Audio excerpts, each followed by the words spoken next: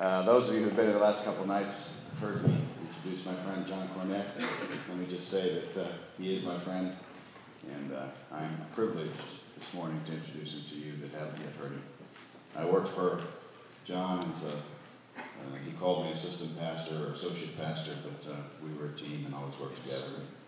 And always treated me well. And I think I mentioned Friday night that we all have people in our lives that we consider to be mentors and people that have influenced us in great ways. And this would be one for me.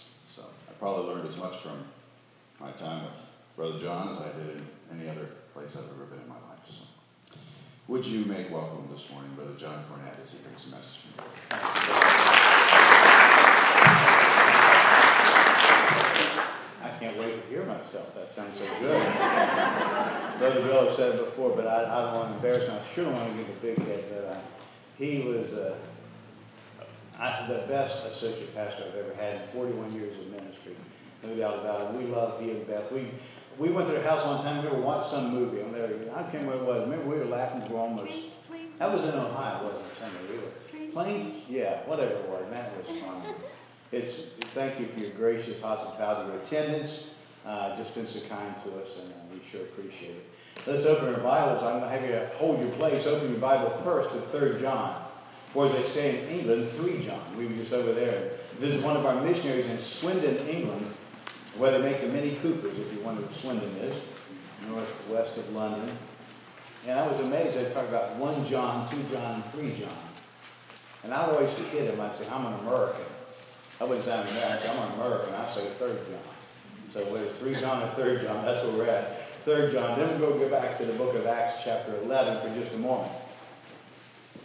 The elder to the beloved Gaius, whom I love in truth. Oh, by the way, I'm reading from the ESV today. Friday and Saturday read from the New King James, your translation. But they do such a good job, ESV, on this passage that I decided to use that. So you're not losing your hearing, and I'm reading correctly. It's just a different translation, okay? The elder to the beloved Gaius, whom I love in truth. Beloved, I pray that all may go well with you, and you may be in good health, as it goes well with your soul. For I rejoiced greatly when the brothers came and testified to your truth, as indeed you are walking in the truth. I have no greater joy than to hear that my children are walking in the truth. Beloved, it is a faithful thing that you do in all your efforts for these brothers, strangers as they are, who testify to your love before the church. You will do well to send them on their journey in a manner worthy of God.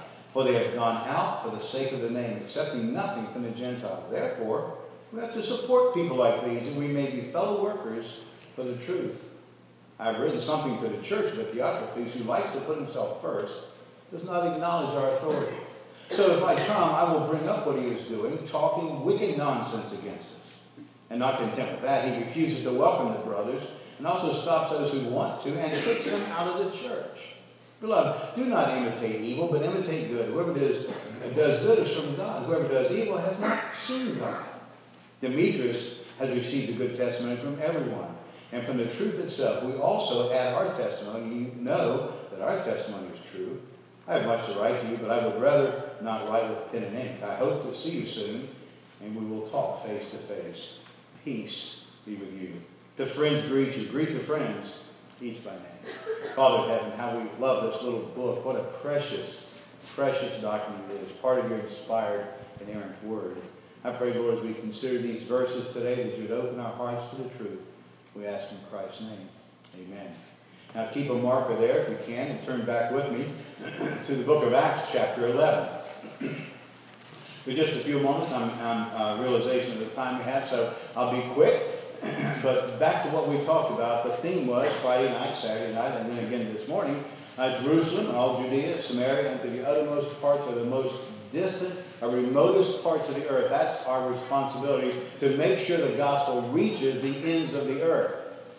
We saw how the gospel went out last night. We talked about how it went from Jerusalem and all Judea into Samaria, because God had to force the people in Jerusalem, who were so content and enjoying the blessings of God like we do in America. They enjoyed being in that church. What a church to be in. The growing, happening, blessed church of Jerusalem. God had to send them out by persecution through the death of Stephen. And they began to go out, and some went to Samaria, including Philip, we saw last evening. And Philip went to the Samaritans, and believe it or not, God opened the Samaritans' hearts to the truth. The Jews hated the Samaritans.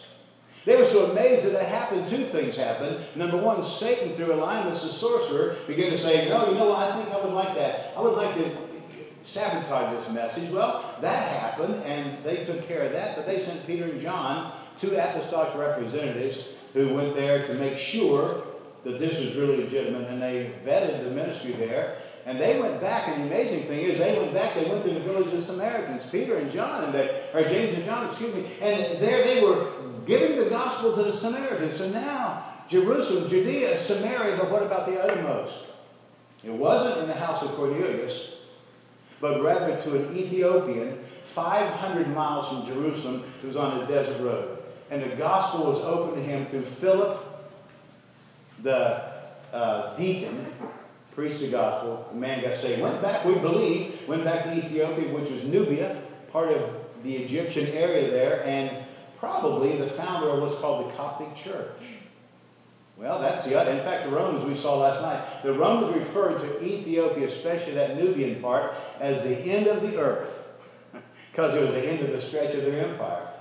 There they were.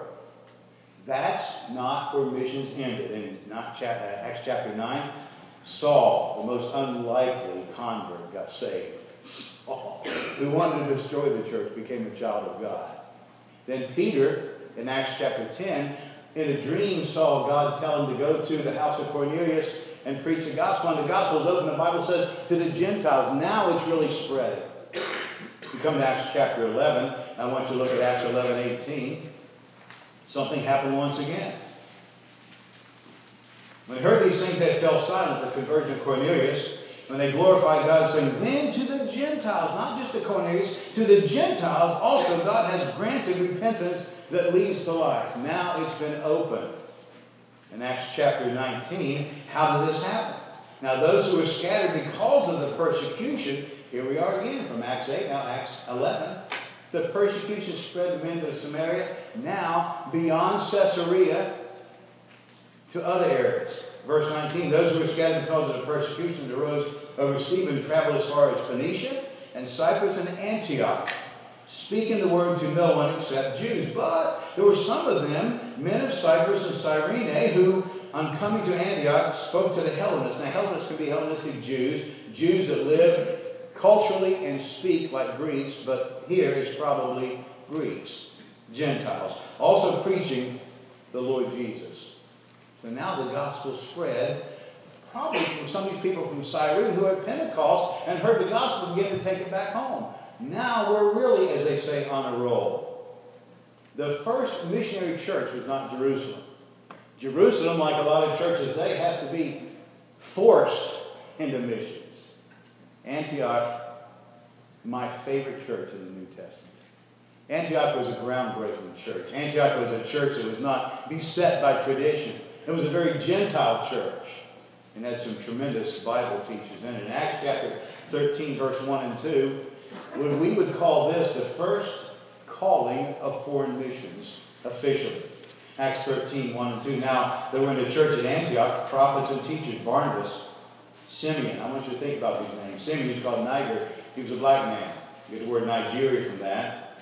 Lucius of Cyrene, however you want to say it. Manaen, a lifelong friend of Herod the Tetrarch, and Saul. Here's all these great Bible teachers, but the Bible says, while they were worshiping the Lord and fasting, the Holy Spirit says, set apart for me Barnabas and Saul for the work to which I have called them.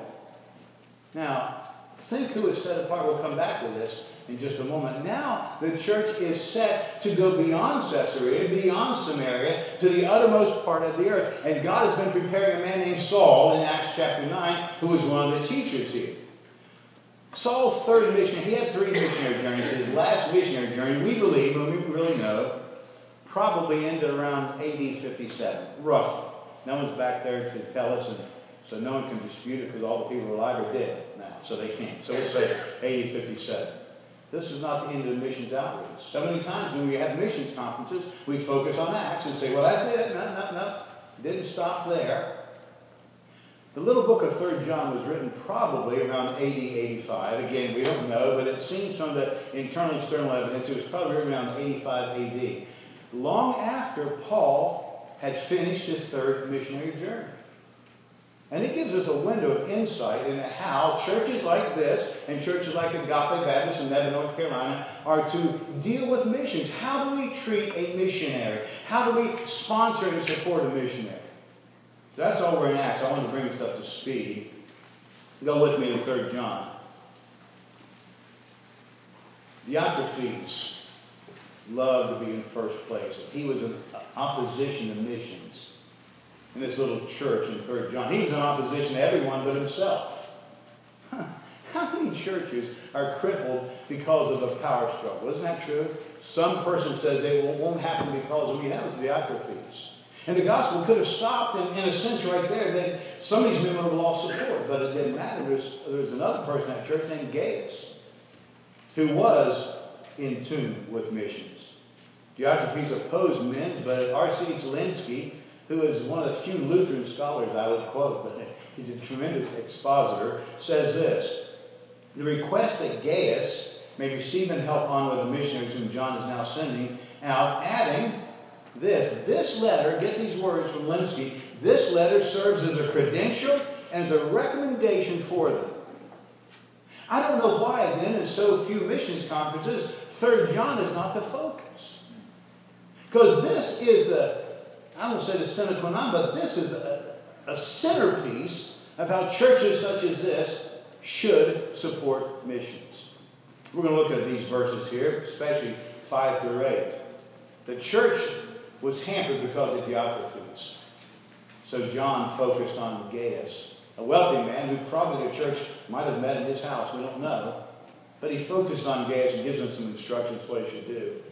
Since this church wouldn't help him, then he said, and I want you to help him. How do we know this? Because of the pronouns and verbs in verses 5 and 6 are singular. In the Greek and English, we can't appear that way, but in Greek they're singular. He's not speaking to the church, he's speaking to Gaius. He said, since the church won't, you need to.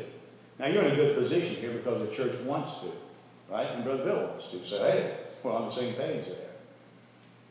But what he tells Gaius are some things. I have 4 things here. Don't be discouraged when you hear 4. I'll try to move quickly. If I don't, you can't fire me. And he's already given my love offering. So I'm okay.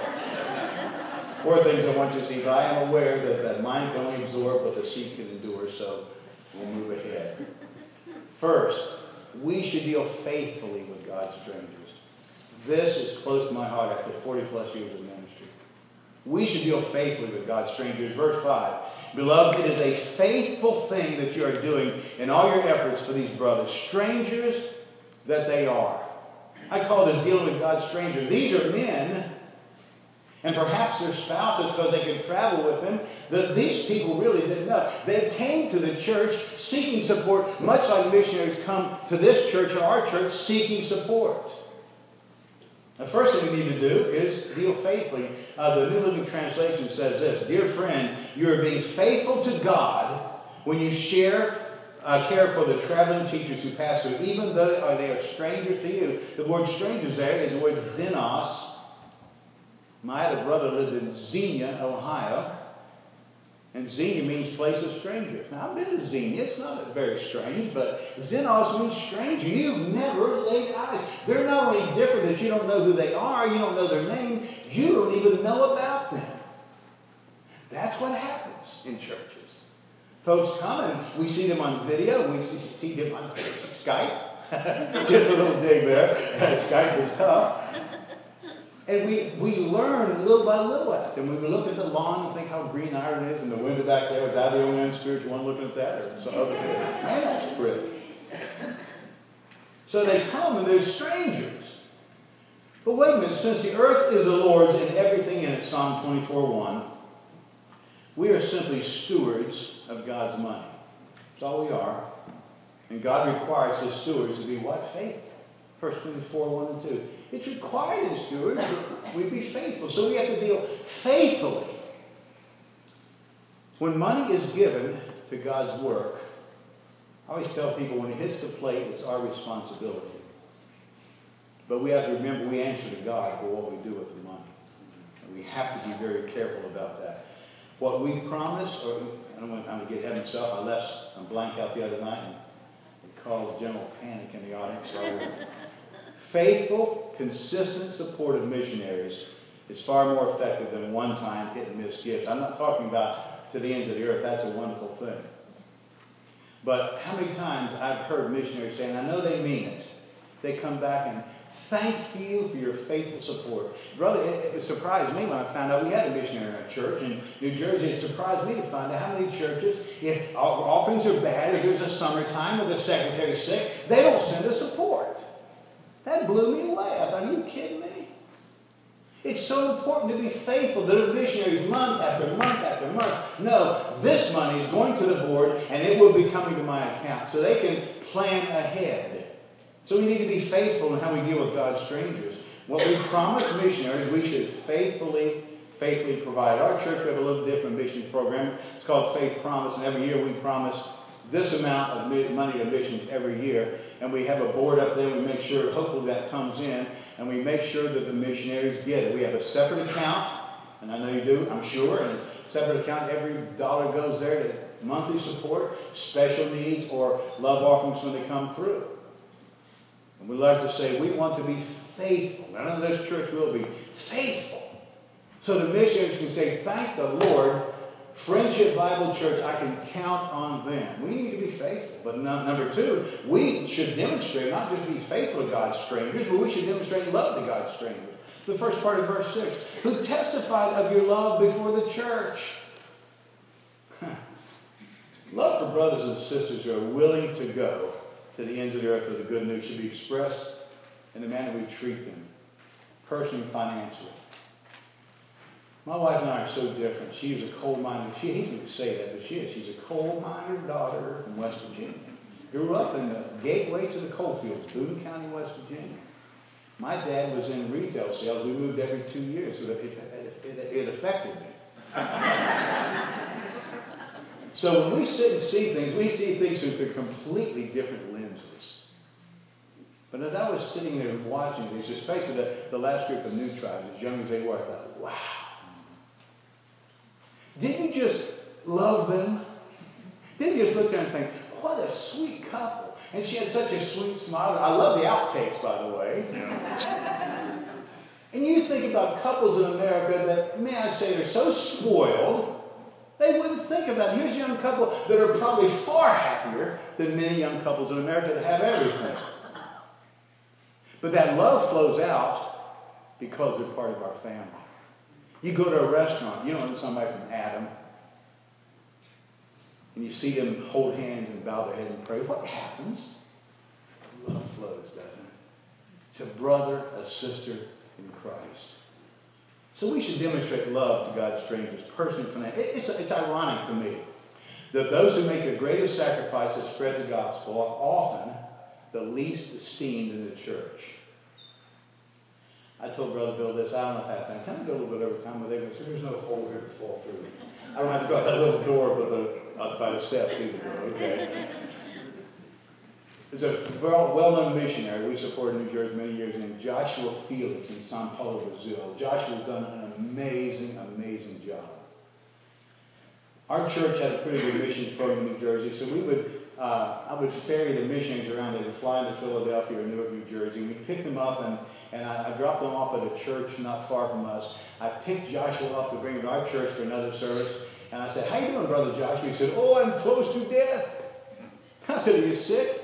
He said, no, I'm allergic to cats. I said, what's that got to do with anything? He said, the pastor put me in a spare bedroom with the cats. He said, and there are cat droppings all along the wall. That same guy had a well-known pastor from Indiana come through, put him up at a Cherry Inn Hilton, rented him a car, and got him, are you ready for this? Tiger milk cookies. What in the world are they? And how do you milk a tiger? Tiger milk cookies. Put him in a spare bedroom with cats and cat smell. We put him up in the nicest hotel we had. The same place we put the president of my college when he came through and spoke. Because that's what the book of James says. Took him to another church, a huge church in Newcastle, Delaware. I called the pastor, where do you want me to deposit the missionary? He said, General Anthony Wayne Hotel. Now, if you've ever been in Newcastle County, Delaware, that's on Route 13. It's a prostitute area. He had the same guy that pastor had in North Jersey, Central Jersey, had that same well-known Bible teacher speaker, and put him at a nice Hilton and furnished everything for him. Put this guy in a flea bag with prostitutes around. How many have heard of Manning other than this? Or Simon of Niger? But you've heard of Barnabas. You've heard of Paul. Who did God call? He doesn't call the worst. He calls the best. An average guy. A below average guy. Witness us. We can pastor in the United States. Brother, I looked at the guy climbing the tower. My knees melted. I had to get up courage to go up to the second story. Safety belt. It takes a different breed to leave your home, to leave your family, to learn a language, to eat unbelievable stuff. I hope our international dinner doesn't have unbelievable stuff.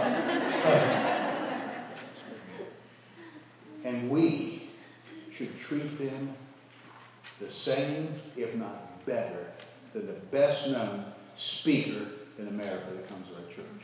Amen? Amen. We should, but we don't. Well, our love must extend beyond the missionaries. I love when this young man talked about Hudson Taylor. One of the first missionary books I ever read, a little book called Hudson Taylor's Spiritual Secret.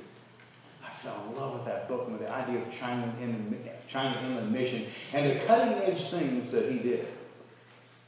He let his blonde hair grow long, dyed it, and put in pigtails and put on the clothing of a Chinese teacher to reach the people in China. And critics in Europe and in England said, how dare he? People came to China, came to Hudson Taylor and said they wanted to go to the missionary. And he would say, why do you want to go to China? And he said, because I love the Chinese. He said, the Chinese are not lovable. He said, you love the Chinese, you'll quit. You must love Jesus Christ supremely. So not only the missionaries, not only the souls without Christ, we should love them. They're not always lovable. You know why? Because we're not lovable apart from Christ. So we need to love the missionaries, love the souls of those without Christ, but most of all, we should love God supremely. Because if you love God supremely, where you live is not going to matter. If you love God supremely, how people minister to you, or how you're ministered to, or how they treat you is not going to matter. What matters is you're serving Jesus Christ. And that's what they did. They went out, why? For the sake of the name. They didn't go out to stay at a Holiday Inn. They didn't go outside to get love offerings. They didn't go outside to get renown. They went out for Jesus Christ. When missionaries come, we need to love them because they love souls and because we all love Jesus Christ. I look at these. I saw that same video that Jim Hill showed us, and I was glad to see it again. That touches me. It never really touched me. I think that one blonde is probably on a British bus because we were jostled around on the British bus, and I recognized the yellow rails I kept grabbing. And I looked at that, and I thought, you talk about a hopeless situation. You go to Oxford Circus in London at 5 or 6 in the evening and watch all the hopeless faces of young people desperately looking for something to make the life matter. And here's this lady in the bus here in Romans chapter 8. We need to understand. We need to deal faithfully and demonstrate love to such people. Why? God opened our hearts to the truth. Let that sink in. If he didn't, we wouldn't believe. God opened our hearts. God has put us in a great country where we can hear the gospel. In North Carolina, there's so many churches that I almost didn't go there. I thought, oh, good grief. There were 6 Baptist churches in Salem County, New Jersey. There's probably 6 within 10 miles of my church in Netherlands. But the Lord is still working, so we're glad for that. But think of people that would have to go 50 miles to even hear the gospel. We should love God supremely and realize that God opened our hearts. God gave us the opportunity to hear the gospel, and God has commanded us to go. We've seen that already. John 14:15, Jesus said, if you love me, you will keep my commandments. What's one of his commandments? Go into all the world, proclaim the gospel to every creature. So if we're not giving the gospel, we're disobedient to Jesus Christ. Does that mean we don't love him? If we love God, then we need to obey God. I can say I love my wife, but if I didn't do things that please her and make her happy, what kind of love is that? The missionary of South America, Patrick Jenkins, tells a funny story, I think. His family was living in the jungle. They moved to a different jungle area. They cleaned a new home. And one thing they had to clean was snakes. Had to be cleaned from snakes, rodents, bugs, and mold. As they were cleaning, there was this loud buzzing noise. This big beetle flew by the missionary's wife's face, and he went, "Ah!" Her daughter said, "Oh, Mom, you scared me, for heaven's sake." She said, "Honey, that's the only reason I'm here." For heaven's sake. You got to listen to that one to get it. Why do people go? They go for heaven's sake. Well, third thing, we should provide for the needs of God's strangers. Look at verse 6 and 7. That's part of verse 6. You do well. Here we get to the meat of the thing. You do well to send them on their journey in a manner worthy of God, for they went out for the sake of the name, accepting nothing from the Gentiles. I want us to think about that word that's translated send them on the way. It's a Greek word called propempo. Kind of funny. It sounds like a disease. I'm sorry you have propempo. But it's really not.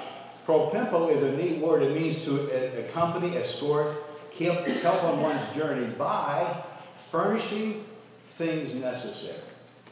Propempo means to furnish what someone needs on a journey. And that's how it's used almost always. Don't worry, I know what third John is. Here it is. That's always used of missionaries. Everett Harrison, in his book Interpreting Acts, said this word denoted far more than saying goodbye. It wasn't just see you, more than that. It involved provision for the journey, including arrangements for security when necessary, and sometimes arrangements in advance for overnight stay. Linsky, again, adds this. This does not mean to send only with a friendly goodbye, but with adequate supplies. Since they traveled on foot and often covered considerable distances until some other congregation or some friend like Gaius gave them new supplies, the sending forward required money. So what John was saying to Gaius, send them on their way in a manner worthy of God, means simply give them what they need, the food, the supplies, passage, places to stay, and money, so they can go on the mission. Why? They're going out for the sake of the name. Send them on the way in a manner worthy of God. Acts chapter 15, verse 3. I'll just read these here. I'm just going to machine gun these through for the sake of time.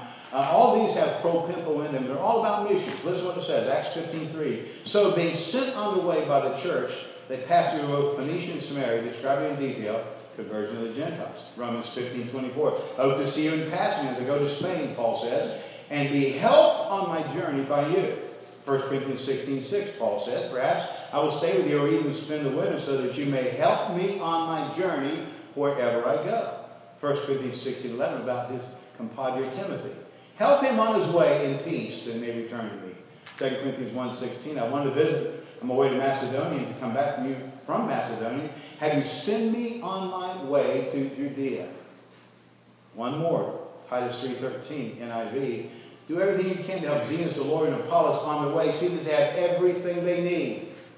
That's so clear, isn't it? What is the responsibility of Friendship Bible Church as much as you can do it? To send missionaries on their way. Supplies, help, shelter, and provision. So they can go and take the gospel to the ends of the earth. And that's what John was saying to Gaius.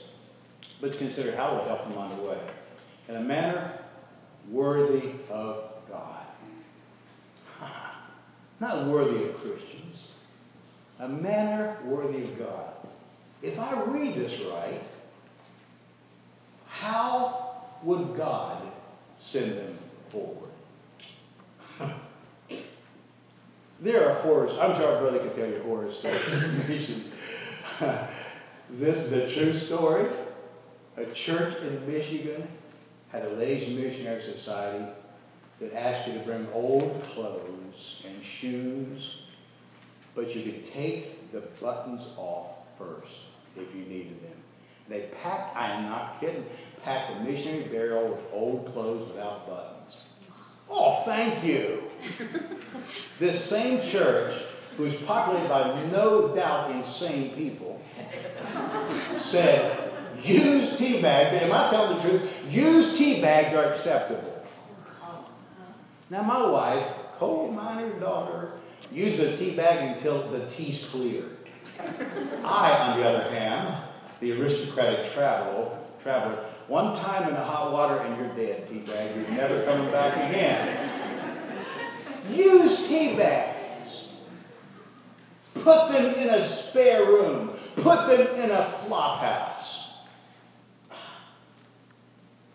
We should do the best we can do for those who aren't staying in the States, who aren't living on good salaries, who are not driving superhighways, but are living in primitive areas in many cases, struggling with food, sold their car.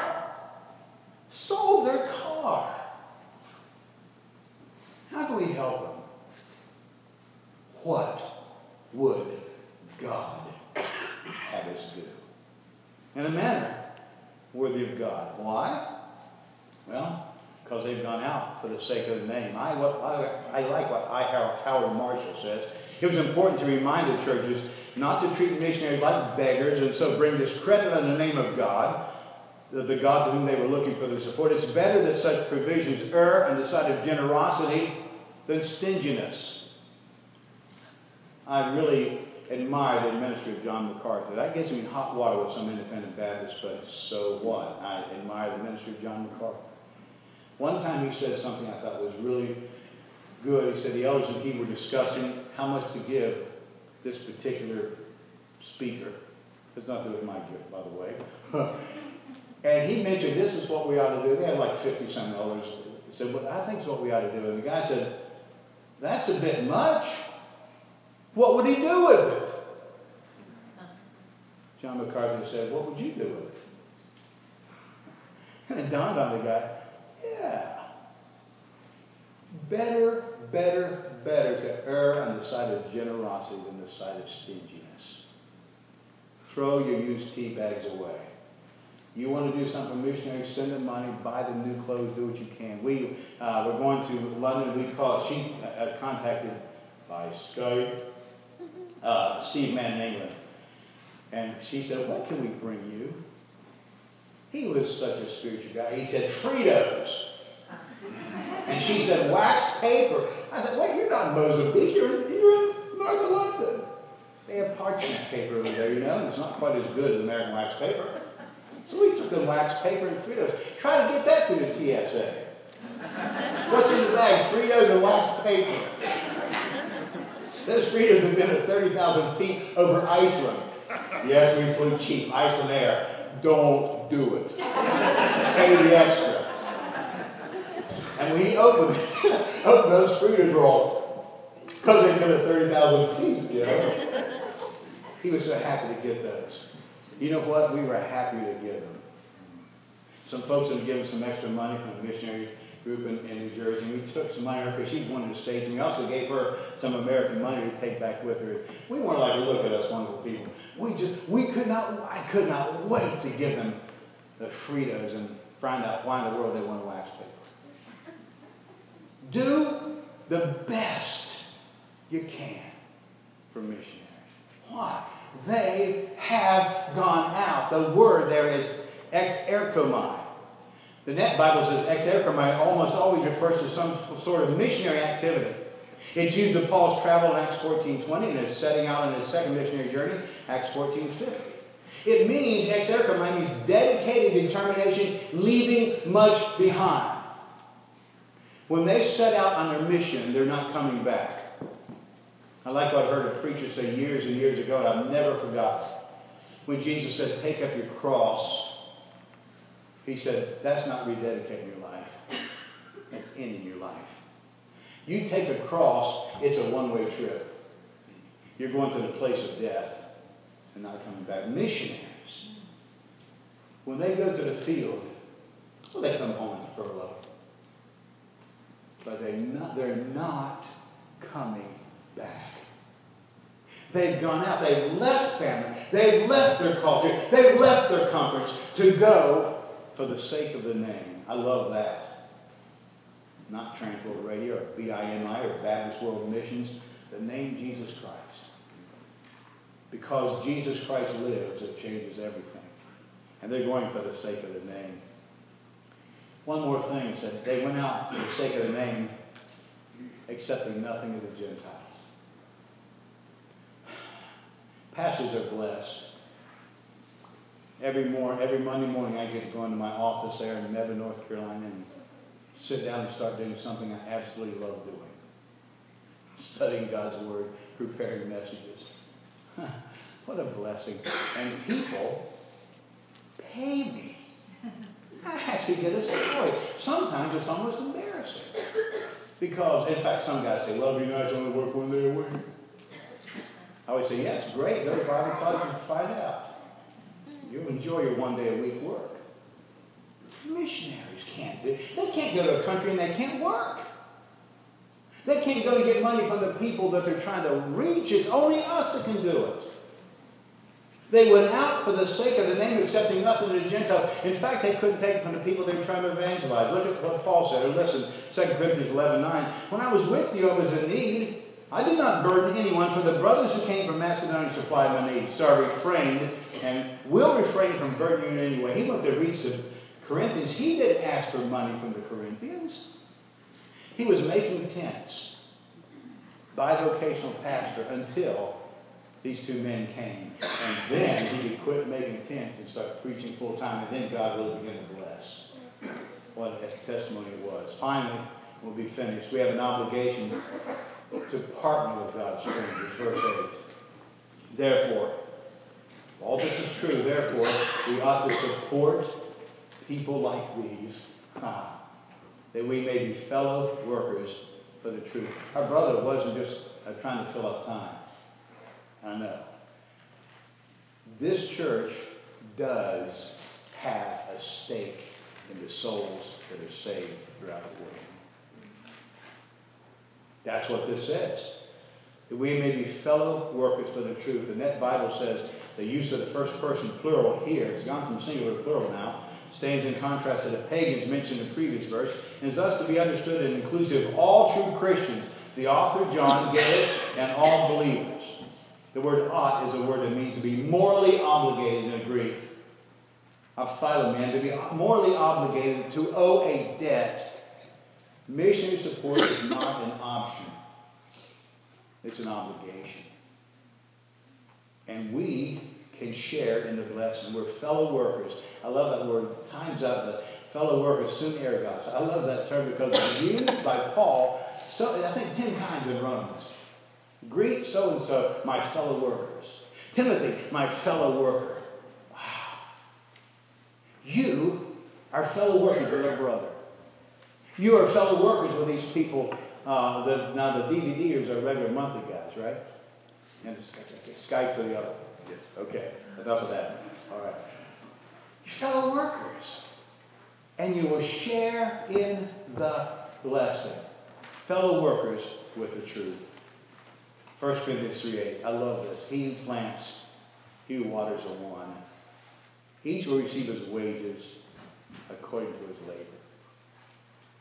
David was going out to battle. Some stayed by the stuff. And the rest went to battle. Came back dividing spoil. And they said, okay, these guys have stayed and watched the stuff get the same amount. The warriors were upset. They were wounded. They were tired. They'd been fighting. Maybe they had some losses. And there's these guys sitting back there clipping their fingernails watching the baggage. He said, no. They're as vital to the battle as you are. And those who give, those who stay and give, are as vital as those who go and receive. We're a team. And God blesses the one who plants and waters and we all rejoice to see the crop. We love hearing stories of people who come to faith in Jesus Christ. I take my team, our elders go as a team to Together for the Gospel, what happens every other year. It's one 2014 in Louisville, Kentucky. The last year they had one, it was called, here's the theme, never underestimate the power of the gospel. You get a little rubber thing to wear in your wrist, so you get in and out of the place the thing's held, and it says, never underestimate the power of the gospel. T4G, Together for the Gospel. We wore that the whole time. One of my elders, Matt White, still wears his to remind him. And they would have people come up and give testimony to start every session. And I wish I had time. I wish I had a DVD to show you unbelievable testimonies of how these folks came to faith in Christ in parts of the world you wouldn't imagine. And I went there saying, I'm never going to underestimate the power of the gospel again. What am I saying? Some of these unbelievable testimonies can have a kernel of value because you put money to them. What a great opportunity we have. These might be dated in closing. I really am. Every 2 seconds. And this is kind of old. I tried to get some more relevant information, or newer, but this is the best I could find. So either this or it's worse. Every 2 seconds. Every second, I should say, every second, 2 people are born. Or 2 people die, I'm sorry. Every second, 2 people die and 4 people are born. Is that about accurate still? Okay. Close to 400,000 people will be born tomorrow who will never hear the gospel at the present rate we're evangelizing. If we would freeze the world's population right now, no one else is born, no one else would die. It would take 4,000 years to reach the people to rate we're evangelizing. How vital it is to send our best and to do our best to those who we don't know, strangers who've gone out for the sake of the name. It would be ironic if today you were here, all we talked about was the gospel and the power of the gospel, and you're sitting here without Christ. So let me give you a capsule. I call it the ABC. It's not, theologically it's deeper than this, but this will work. How do you get saved? A, acknowledge in God's eyes you're a sinner who can do nothing to please him. Everything you do righteously are filthy rags. Understand that the wage of sin is death. So accept the fact that you're a sinner and the wage of sin is death. That's not just a heart stopping. That's eternal separation from God in a horrible place called the lake of fire. B, believe that Jesus Christ, the Son of God, came to earth, lived a sinless life, his passive obedience, and died on the cross as active obedience, that everyone who puts their faith in him can be saved and not die. I said last night, not die in their sin. I said last night, I love 2 Corinthians 5:21. God made him who knew no sin to be sin on our behalf, that we might become the righteousness of God in him. Our sin put on the cross. God's righteousness put to our account when we believe on the Lord Jesus Christ. And then C, call upon him, confess him. For whosoever shall call upon the name of the Lord shall be saved. What a precious promise that is. I had some folks leave my church recently. New ones have joined, so I'm going to start putting a membership in just a spiral thing, maybe electronic, and just keep track of it. They left it, so you believe in election. I said, of course I do. That's what the Bible says. But I also believe that whosoever will may come. How do you know if you're one of God's chosen? Very simple. Trust Christ. That cements it. You are. Turn your back and say, I'm not going to believe the gospel. You'll die without Christ. Believe on the Lord Jesus Christ, you will be saved. That's our message. That's their message.